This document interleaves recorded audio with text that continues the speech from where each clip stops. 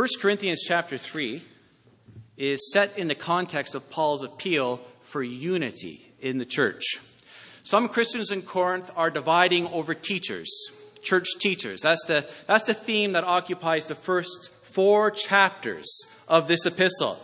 There's factionalism in the assembly. There's division in the assembly. Some of them have aligned themselves with Apollos, others with Paul, others with the Apostle Peter, and still others, probably the most sanctimonious of the bunch, exclusively with Jesus. And because the gospel demands it, Paul is concerned to break this party spirit in the church. Today's sermon is set in this broader 4-chapter context. Dividing over church teachers, part 5, as you can see in your bulletin. And the way things are panning out, I think there's going to be 7 parts in all. Today we begin in verse 5 of chapter 3. But moving from the broader context to the more immediate, let's just do a quick recap of where we've come from before. I've been away for a few weeks. You'll recall that Paul has berated the Corinthian Christians, for being worldly, for being fleshy, for being carnal. On what basis? Why is he accusing them of this? There are 3 elements. First, Paul charges them with spiritual immaturity. They're not ready for solid food. They can barely digest milk. Very little maturation, spiritual maturation, has occurred in the 5 years since Paul planted this church. Second, the Corinthian believers are characterized by quarreling and jealousy, which third has crystallized in the factionalism, the church division, where one follows Paul or Apollos or Peter or some other Christian teacher to the exclusion of the others. So groups within the church have their own personal guru, religious guru. And so Paul laments that his brothers and sisters are not acting like people with the Spirit. Instead, they're acting in a worldly, carnal, fleshy way. But it's very important we understand what Paul is not saying, that we see this. He doesn't scold the Corinthians for being indifferent to the claims of Jesus Christ, or for living on every front, just like their pagan neighbors, or for being indistinguishable from unbelievers. No, the Corinthians come together as a church. They confess Jesus as Lord. They are extraordinarily endowed with spiritual gifts.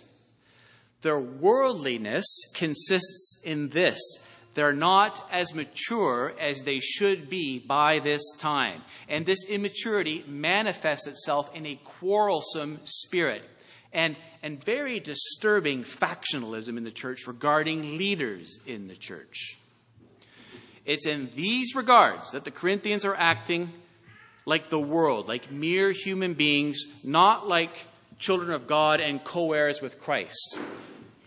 That's where we've come from. But this begs the question then, how then should leaders in the church be viewed? Where do Paul and Apollos fit into the wider scheme of things? And how should you think of your elders, New City? When you look at the portrait of Alex Bloomfield upon your mantle, to where do your thoughts turn? What is Pastor Alex? What is Pastor John? Well, that's what 1 Corinthians chapters 3 and 4 are all about. So let's get cracking. Paul goes straight to the heart of the matter in verse 5. What, after all, is Apollos? And what is Paul?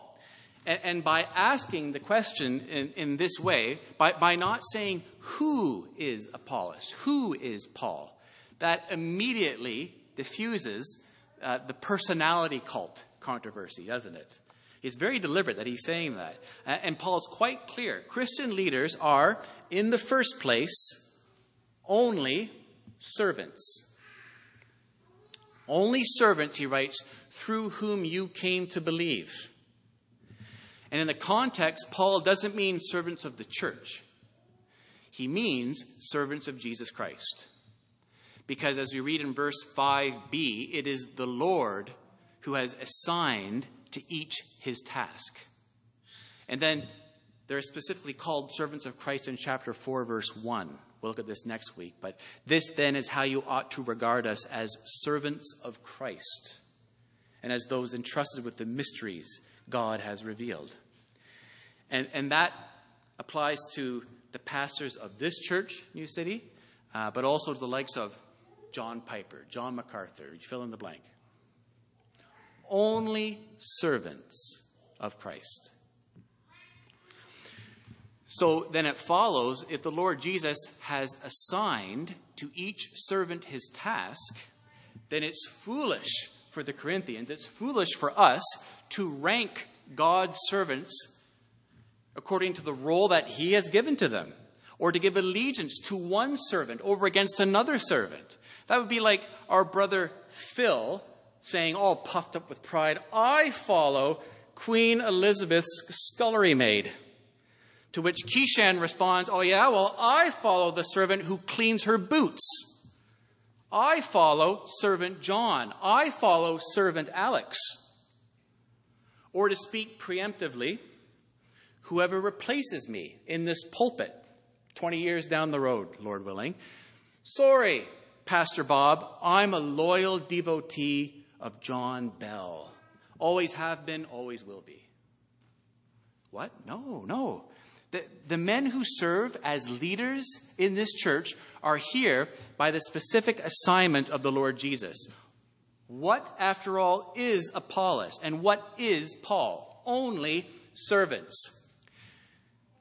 15 years ago, I did a pastoral internship at a church in Rexdale, a church predominantly West Indian in culture. And let me tell you, and many of you know this, in that culture, pastors practically walk on water. And so if you're so blessed as to sit at the pastor's own table during a church potluck, because he had his own table, wow, what an honor that was. But a pastor isn't any better than anybody else. He's a sinner, saved by grace, and filled with the Spirit, just like every other Christian. There isn't any qualitative distinction between a pastor and another Christian.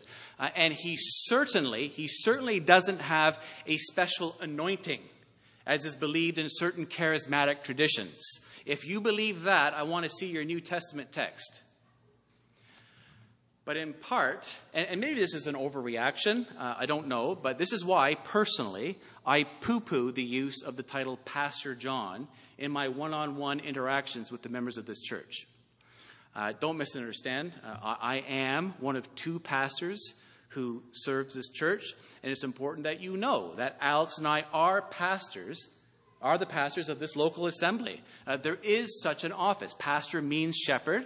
And I think it's good to use the title elder, shepherd, pastor, or elder deliberately in certain contexts, such as when Alex and I are at the front on Sunday morning so that members and visitors know who the pastors of this local assembly are. Or at a members' meeting when the elders are presenting motions to the church and talking about decisions the leaders of this church have made. There is real God-granted authority in the office of elder, even honor. But when we're talking one-on-one, I'd prefer it if you just called me John or brother, right? If you're in the habit of calling all the other men in the church brother, that's fine too. I'm not going to insist upon this. If you don't want to call me John, if your conscience demands that you call me pastor, that's fine. Honor to whom honor is due. I get that. And Canadian culture is a bit on the casual side. But Alex and I are only servants. There isn't a qualitative distinction between us and any other member of this church. Verse 5. What, after all, is Apollos? And what is Paul? Only servants through whom you came to believe, as the Lord has assigned to each his task. And now Paul lays out his very famous agricultural analogy, deflecting all glory away from the co-working farm hands toward God himself. Verse 6, I planted the seed, Apollos watered it, but God has been making it grow. So neither the one who plants nor the one who waters is anything, but only God who makes things grow. So on a large farm, One person may plant the seed, another may water the seed, but only God can make the seed grow. Therefore, to heap unqualified and exclusive praise on the one who plants the seed, that's just foolish. Likewise, to praise to the skies, the farmhand who deals with the irrigation, who deals with the water.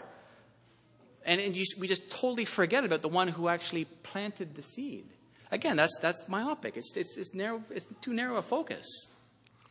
In any case, it's God alone who makes things grow. Shouldn't he be praised? Yes, all glory to God. But what's happening with the Corinthians? They're getting all puffed up. It's actually an ego trip. Being a follower of one farmhand who is being delegated this task, assigned this task, over against another farmhand who's been delegated another task by the Lord. What in the world is going on? What must they be thinking, believing, to actually kind of view church life in this way? No wonder Paul calls them worldly, mere infants in Christ. Verse 8, the one who plants and the one who waters have one purpose, and they will each be rewarded according to their own labor. For we are co-workers in God's service. You are God's field.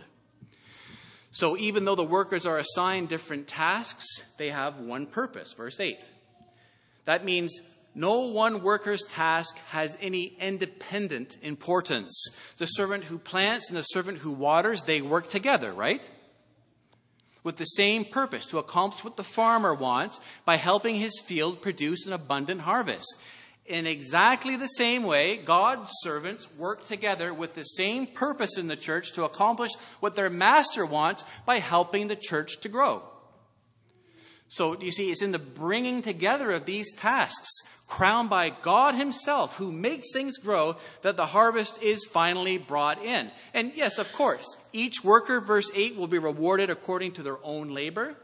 Paul doesn't want to deny the importance of individual faithfulness. But in terms of the great task at hand of making things grow, bringing them to harvest, it's important that we get this big picture straight. So now the entire sweep of the analogy, I hope, is clear. The field represents the Corinthians, and it belongs to God. Verse 9, you are God's field. The workers in the field are people like Paul and Apollos, and they belong to God too. We are co-workers in God's service, verse 9. God owns the field. God owns the workers. God assigns the workers their task, and God alone makes the seed grow. But before pressing on, we need to be certain that 2 points here are absolutely crystal clear. They need to be crystal clear in our own mind, New City, because these are two truths that the Corinthians are ignoring. The first is this. You can see this in your big picture in the bulletin. Christian leaders are only servants of Christ and are not to be accorded allegiance that is reserved for God alone. It's not that gratitude to Paul or Apollos or some other leader, teacher in the church is inappropriate. I would ask, loved ones, have you been blessed by a certain pastor's ministry? I trust you have. Praise God for it. Well, why not tell that pastor that God has used him to bless you, giving all praise to God? I'm 44 now. The Lord saved me when I was 21. I was baptized when I was 22. For some unaccountable reason, I waited a year to do it. But then I started attending a Reformed Baptist church around that same time. Well, 11 years ago, I wrote an email to the former associate pastor of that church, a man who's since become a chaplain in the Canadian Navy. But this was the pastor, this was the church of my early formative Christian years. So I wrote him an email, and in part I said this: I've been pastoring a work in downtown Toronto for the past year and a half called New City Baptist Church. The Lord has been very good to us, and we are excited to see his hand of blessing. It's interesting for me to see, as I'm getting older and preaching regularly, and by this time I had preached all of 70 sermons, I think. It's interesting for me to see, as I'm getting older and preaching regularly, just how much impact your preaching and teaching ministry has had on me. I see a lot of you in me.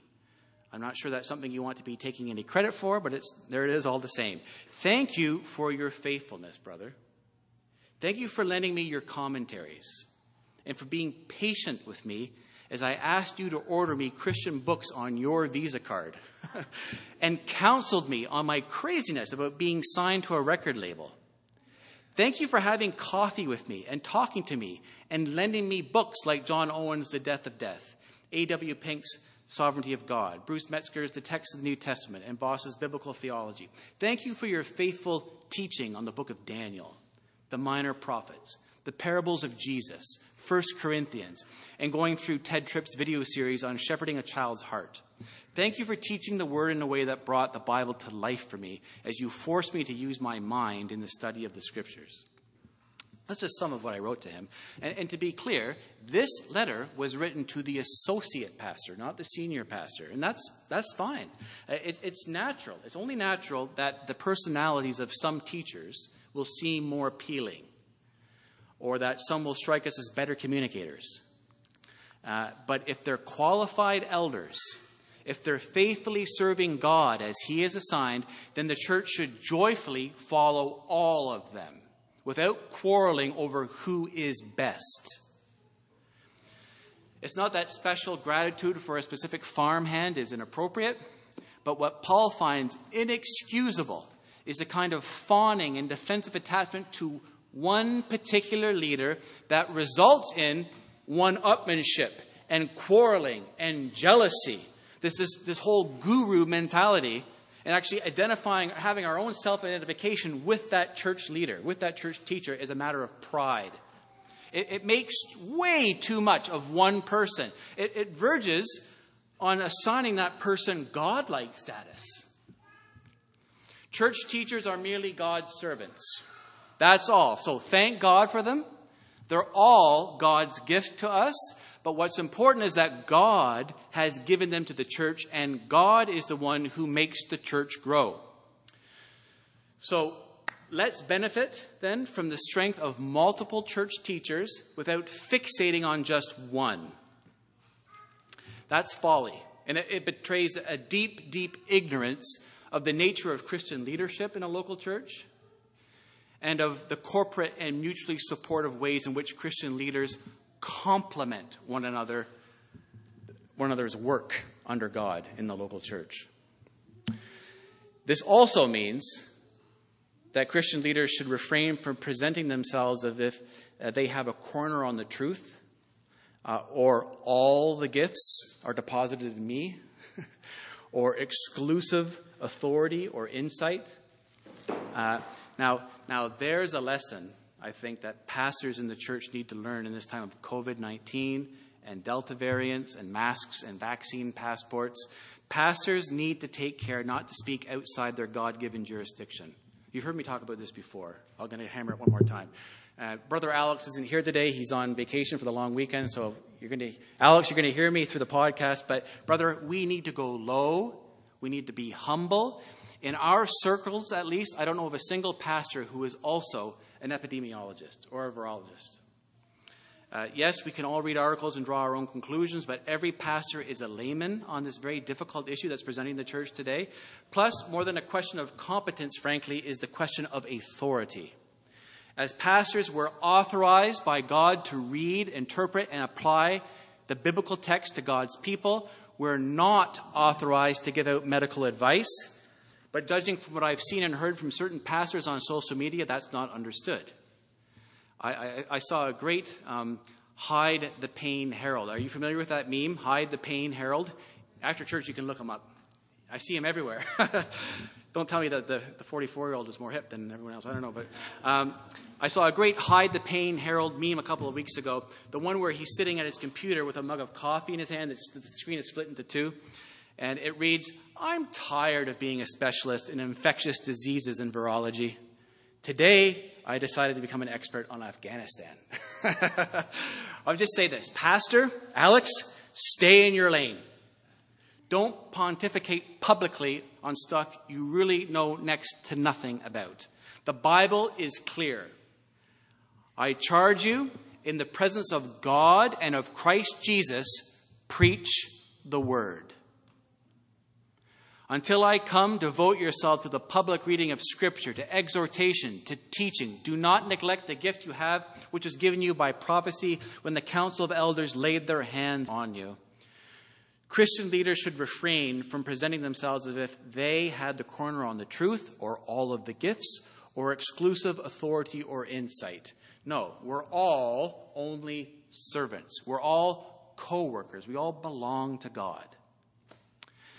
The second detail from this farm analogy that needs to be crystal clear before we move on is that the entire thrust of the argument depends on a distinction between the Corinthian believers and the Christian workers, such as Paul and Apollos and Peter. He is making that distinction here. That's made clear not only from the context in which groups of Christians are following, trying to align themselves with a specific leader in the church, but from the structure of the analogy. So look at chapter 3, verse 9. We, that is Paul, Apollos, and in principle other workers, are God's co-workers. You are God's field. He's making a distinction. Now, in other contexts, of course, Paul can talk of all Christians as serving the Lord, as being his servants. We're all a body. He'll come to that later on. But in this context, he is making a distinction. And this distinction carries over into the next metaphor, the building metaphor. So, the end of verse 9 is transitional. You are God's field, Paul writes. Then that brings the agricultural analogy to a close. And then he adds, you are God's building. So now we move from the farm to the construction site. Look at verse 10. By the grace God has given me, I laid a foundation as a wise builder, and someone else is building on it. By laying the foundation he did, the foundation of Jesus Christ and him crucified, Paul was truly a wise master craftsman, a wise builder. So I want us to form a picture in our minds right now, okay? The foundation of the church is Jesus Christ and him crucified. That's the foundation. Paul's already laid that substructure in Corinth. And since his departure from this building project, others have come in and built on this foundation of Jesus Christ and him crucified. Other workers are building a superstructure on top of that foundation, okay? But what does he say? But each one should build with care. That means laser builders are responsible to choose with care the material that they put into the building, what they build the superstructure with. Verse 11. For no one can lay any foundation other than the one already laid, which is Jesus Christ. If anyone builds on this foundation using gold, silver, costly stones, wood, hay, or straw, their work will be shown for what it is, because the day will bring it to light. It will be revealed with fire, and the fire will test the quality of each person's work. If what has been built survives, the builder will receive a reward. If it is burned up, the builder will suffer loss, but yet will be saved, even though only as one escaping through the flames. I'd be so bold to say is I think probably most Christians coming to this text are like, I don't understand what was just being said there. Once again, and this is everything, beloved, Paul is making a distinction between ordinary believers, quote unquote, and church leaders. Here in this construction metaphor, the believers are God's building, and the leaders are the builders. Just as in the previous metaphor, the field is the church, and the farm hands are the church leaders. So the general point of this analogy, especially the first part of it, is exactly the same as the farm metaphor. But we need to remember what a slow process building a great edifice was back in these days before power equipment. So cathedrals in Europe, they could take 400 or 500 years to complete. In Paul's day, a temple, which is a much more modest undertaking, sometimes building a temple took decades. So one builder may lay the foundation, But others would complete various phases of the building project and then would move on, or they'd retire, or they'd die, while others took their place. So the lesson's clear. Paul laid the foundation of Jesus and him crucified, and others have built on his work. And just like the field analogy, it's the project as a whole that's important. So in the same way, it's foolish to focus all praise on just one of the builders who has contributed to this overall project. After all, the builders have all shared a common vision. They have a common purpose, right? But there's something about this metaphor, the construction analogy, that differentiates it from the previous one. There's a heavy emphasis placed on the accountability of the builders. God judges the quality of the work of each builder. And Paul no sooner gets going than he gives a warning. Look at verse 10 again. By the grace God has given me, I laid a foundation as a wise builder, and someone else, some other teacher, is building on it. But each teacher, should build with care. For no one can lay any foundation other than the one already laid, which is Jesus Christ, or more fully, Jesus Christ and him crucified, to use the expression of chapter 2, verse 2. If anyone tries to lay down some other foundation, then it must be some other building entirely. It's certainly not the church that's going to arise on any competing foundation if it's not Jesus Christ and him crucified. But, and here's the main thing, okay? Even where the foundation is Jesus and him crucified, there's still the danger of later shoddy workmanship and inferior materials.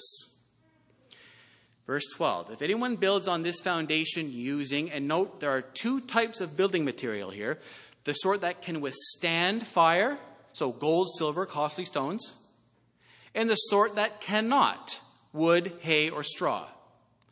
If anyone builds, verse 12, on this foundation using gold, silver, costly stones, wood, hay, or straw, their work will be shown for what it is, because the day of the Lord will bring it to light. It will be revealed with fire, and the fire will test the quality of each person's work, each builder's work. Paul distinguishes between two kinds of building materials that workers coming after him may use, all right? There's the kind that cannot withstand the fire that will test the quality of each person's work on the day of the Lord, when each builder's work will be shown for what it is, verse 13. That's one. And then there's the kind that survives that fire, that testing. Fire not only reveals, it tests. The fire distinguishes good and bad. This fire is not purgatory. I mention that because this is the New Testament text to which Rome appeals for that false teaching. But nothing here is said about tormenting the builders and purging them in the flames. Rather, it's the quality of their work that's revealed by the fire. The fire will test the quality of each builder's work. The fire will judge the builder's workmanship to see whether it has been made of quality material. And when that happens is on the day of the Lord, the time of final sifting. Now, notice Paul's language. Fire, the day of the Lord. Testing, surviving the fire. The background to all of this is the final judgment. Now, at first glance, we might think that gold, silver, and costly stones are very strange building materials, but Paul chooses it deliberately. These are the precious stones that were featured so prominently in Solomon's temple. And as Paul develops his analogy, the building that's going up here, that's under construction, is nothing less than God's temple. Look at chapter 3, verse 16. Don't you know that you yourselves are God's temple, and that God's Spirit dwells in your midst? The church is the new temple. It's the last times, eschatological temple. And that's an image the Apostle Peter picks up on as well.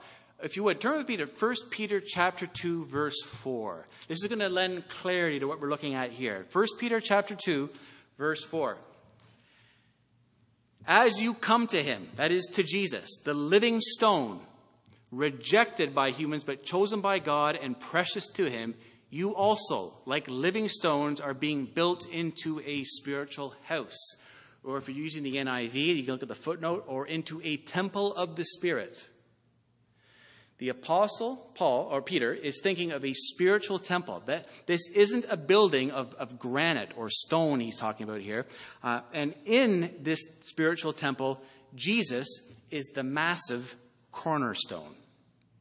The cornerstone laid out the lines of the entire building in the ancient world. It was the shaper of the entire building. It constrained the shape of the entire building. And the Apostle Peter calls Jesus a living stone because he's been raised from death.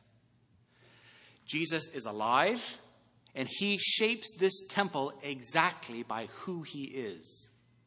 He constrains the entire construction. But Peter calls Christians living stones as well in verse 5. That means God's people, as individuals, we're this eschatological temple's building materials. Each stone in this spiritual house, this spiritual temple, is a Christian. Each stone is a sinner who hears the preaching of the gospel and who by God's enabling grace repents, believes the gospel, is filled with the Spirit, and is baptized. And so each living stone is built up into what Peter calls a spiritual house, a temple of the Spirit. Or as the inimitable Charles Spurgeon puts it, the living stones of the heavenly temple are perfectly joined together with the vermilion cement of Christ's blood. I love that. The vermilion cement of Christ's blood. Okay, back to 1 Corinthians chapter 3, but you can probably see where this is going. If a builder's work is burned up, verse 15, the builder will suffer loss, but yet will be saved, even though only as one escaping through the flames. So please note that, okay? It's the church builder who barely escapes the flame, not the ordinary church folk themselves. So picture someone running out of a building that's engulfed in fire, engulfed in flames. Or check that. Picture a pastor. Picture one of your pastors running out of a burning building. And it's the church membership that's engulfed in flames. Those individual stones, as Peter calls them. As it turns out, those stones were made of hay and straw and wood, not gold, silver, and costly stones. The pastors, preachers, elders, leaders, they escape. Pastor John, Pastor Alex, we escape. We're doing fine, but how much of the building on which we've been working survives the flames? How many professing believers?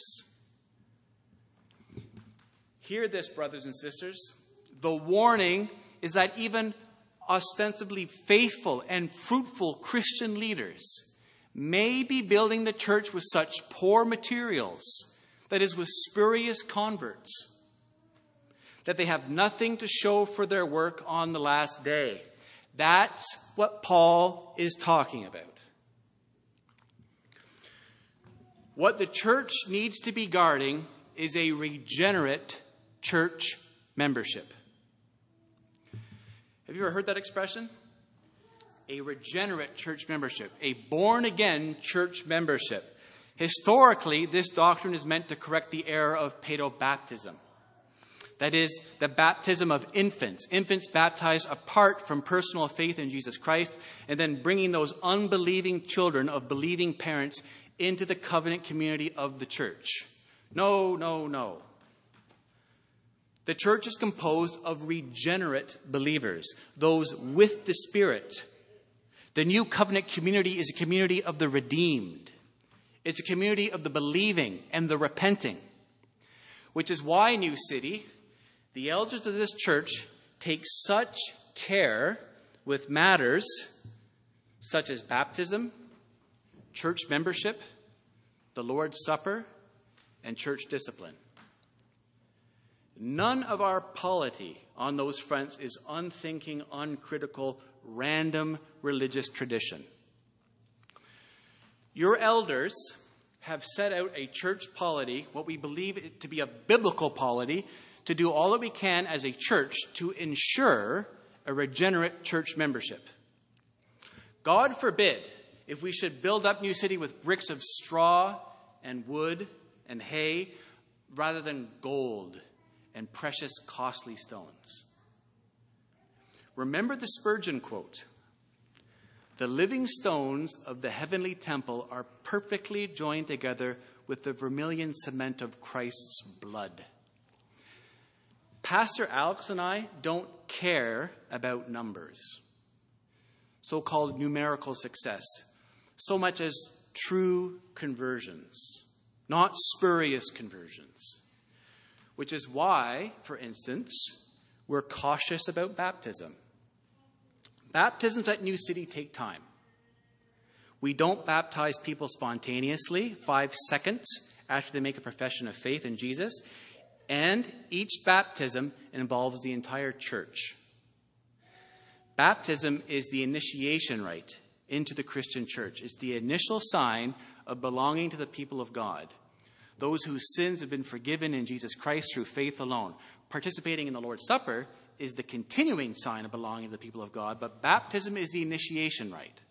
And baptism means something.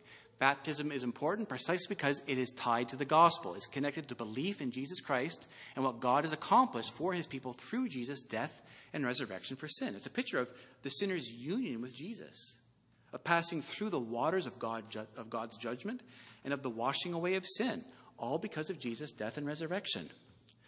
And the uniform pattern, not only in Acts but throughout the whole New Testament, is that the proper subject of baptism is always a believer. Which means as churches weigh the two competing priorities of baptizing all believers without carelessly baptizing unbelievers, a posture of caution is warranted. That's the balance, right? Which is why at New City we connect baptism with church membership. The congregation of New City, as every local church, has been given the keys of the kingdom, which means the members are responsible under the teaching and guidance of the elders to determine the who and the what of the gospel. Is that a good gospel profession? Is that a good gospel professor? Which is why at New City the whole church votes on each prospective member. As a church, a whole body, we say, you look like a Christian to us.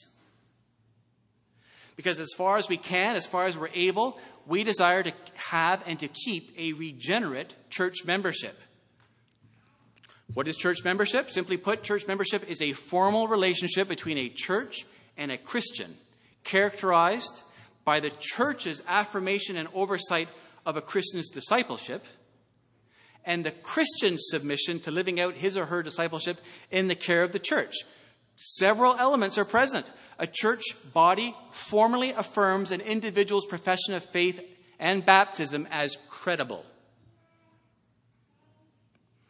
The church promises to give oversight to that individual's discipleship, and the individual formally submits his or her discipleship to the service and authority of this body and its leaders. Which is also why we practice close communion at New City. Not closed, but close.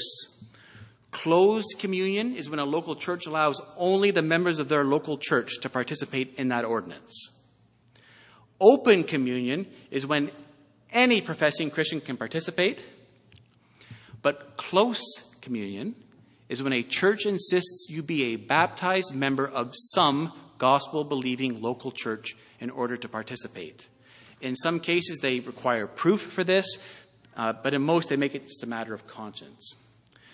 New City practices close communion, which is why we always say at each celebration of the Lord's Supper, if you are a baptized member of a gospel-believing church, we invite you to join with us in this meal.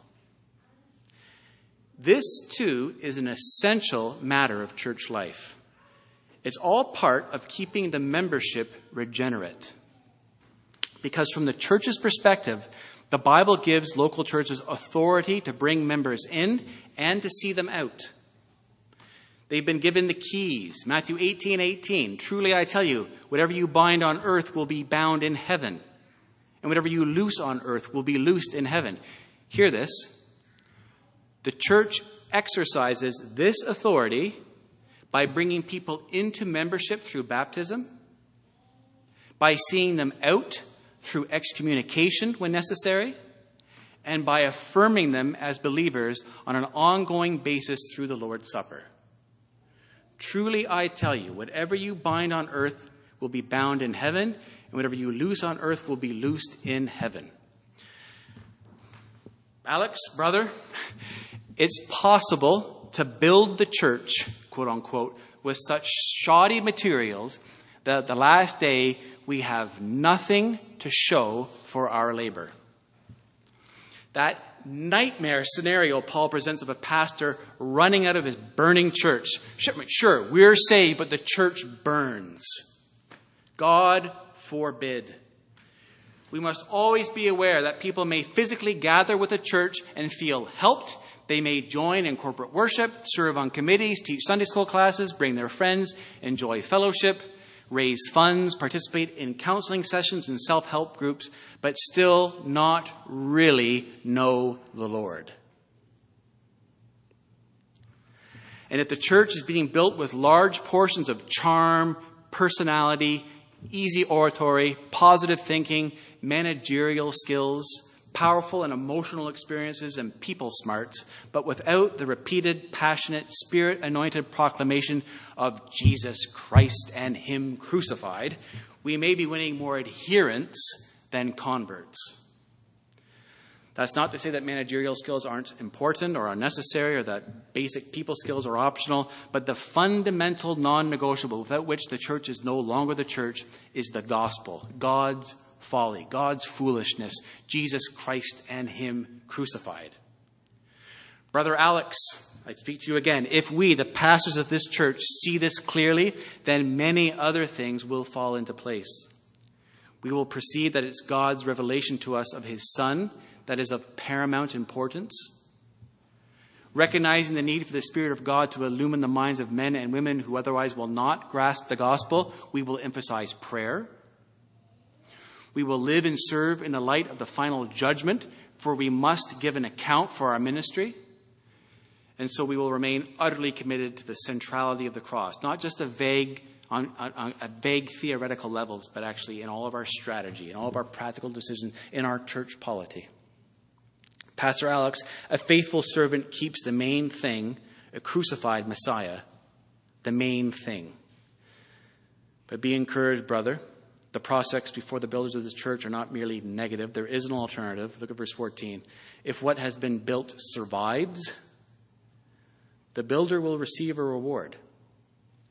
Or as Peter puts it in 1 Peter chapter 5, verse 4, and when the chief shepherd appears, you will receive the crown of glory that will never fade away. Alex, you and I are no more than under-shepherds. And one day we will both give an account to the chief shepherd, Jesus, the good shepherd, the shepherd who laid down his life for the sheep, the shepherd who has entrusted his lambs into our care. And he alone rewards his staff. And if we bear the burden of faithfully shepherding God's flock, willingly, eagerly, and as role models of humility, brother, then we will receive the unfading crown of glory when Christ is revealed in glory on that final day. New City, with this we're going to close, but look at the big picture in your bulletins one more time. Christian leaders are only servants of Christ and are not to be accorded allegiance reserved for God alone. God cares about His church, and He holds its leaders accountable for how they build it. Amen.